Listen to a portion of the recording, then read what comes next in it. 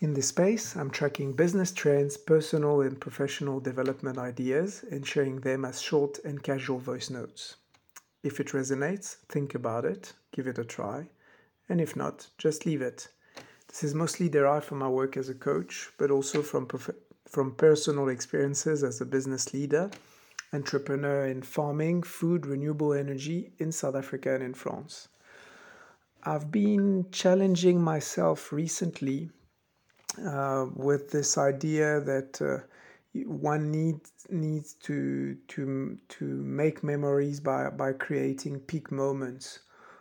Some parents are also thinking about creating specific times so that they can bond, or organizing a trip or something really out of the ordinary.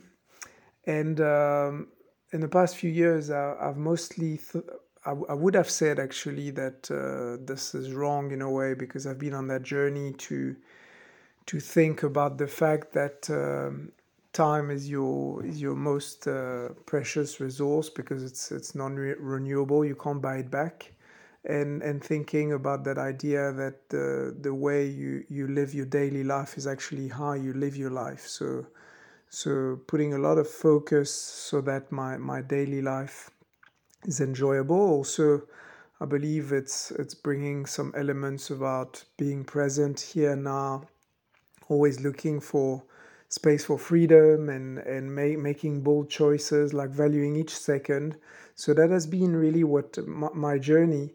But when I heard again, and I think there might be cultural differences between some countries, or even like your family history, and I was pushing back that idea of creating peak moments. But I've been challenging myself, and I believe that that it's actually interesting, because when you're sharing stories with families, with friends, it's usually these peak moments that you'll remember, the ones that you talk about again and again, and that's also very very valuable. So my take on this that I'm sharing with you has been to actually try to create peak moments more often during my daily life, kind of the best of both worlds, or actually adding this new feature, and thinking about how can I spice up my daily life. For example, camp in my own garden, or create local trips, not very onerous, kind of like day trips, but maybe, or I don't know, parties where I would listen to music with friends silently. I mean, it's my thing. I'm in my head, and this is my way.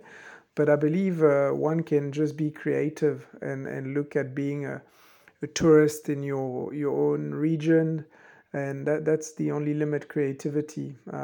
These, I guess, uh, creating exciting times with a bit of surprise, maybe with others. I guess that's a way to enrich your healthy and lively routine.